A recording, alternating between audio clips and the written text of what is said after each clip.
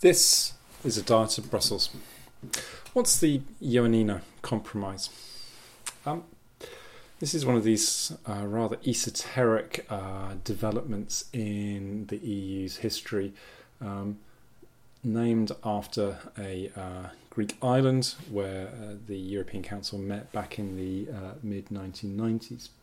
Now, the reason for mentioning this is that this has been flagged up as a potential aspect of a renegotiation in the UK as a way of trying to resolve the differences of opinions that might emerge between the UK and other countries.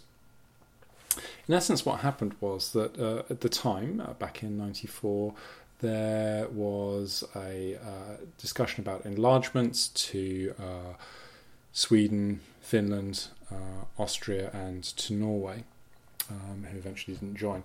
And part of this was a concern about changes to the qualified majority voting system in the council, which basically just is a way of weighting votes so that larger member states have more weight than smaller ones.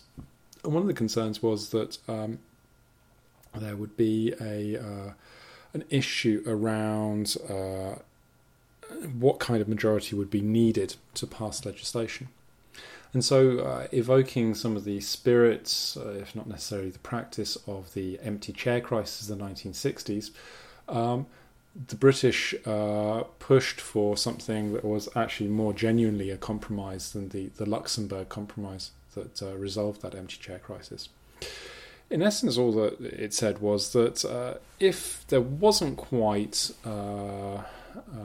enough in the way of a blocking minority, if a minority of states weren't quite able to reach the numbers of votes needed under qualified majority, but were almost there, that then the council would do everything in its power within a reasonable space of time to reach a satisfactory solution, to use the wording of the compromise that was in the council minutes of the meeting. Now, that sounds a bit vague, and frankly, it was a bit vague as a meeting, as a decision. In essence, it says that we'll respect and note the minority position, and we'll try and find a solution to it. Now, given that the council has always tried to work on a more consensual basis, tried not to explicitly mark out member states individually or as a group as being on the outside of a decision, it's perhaps not surprising that this system really wasn't used at all. I think there's only one case that I'm aware of where it was flagged as an issue.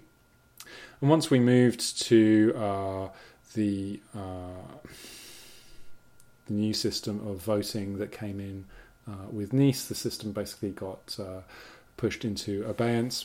And it's really only been that more recently with the Lisbon Treaty that there is some kind of reference to this kind of compromise being used again.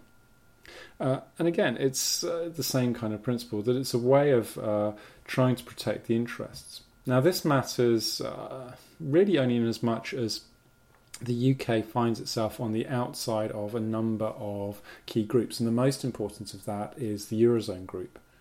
And potentially what a more active use of this kind of Ioannina compromise approach might bring is to make sure that the Eurozone member states who now have enough votes under the new system of qualified majority voting that we have with Lisbon, that then they would still be required to respect and note the interests of those on the outside. How much that matters, I think, is very open to interpretation. Again, the Eurozone has not been very forceful in trying to pursue interests that are good for it but bad for the outs in the system.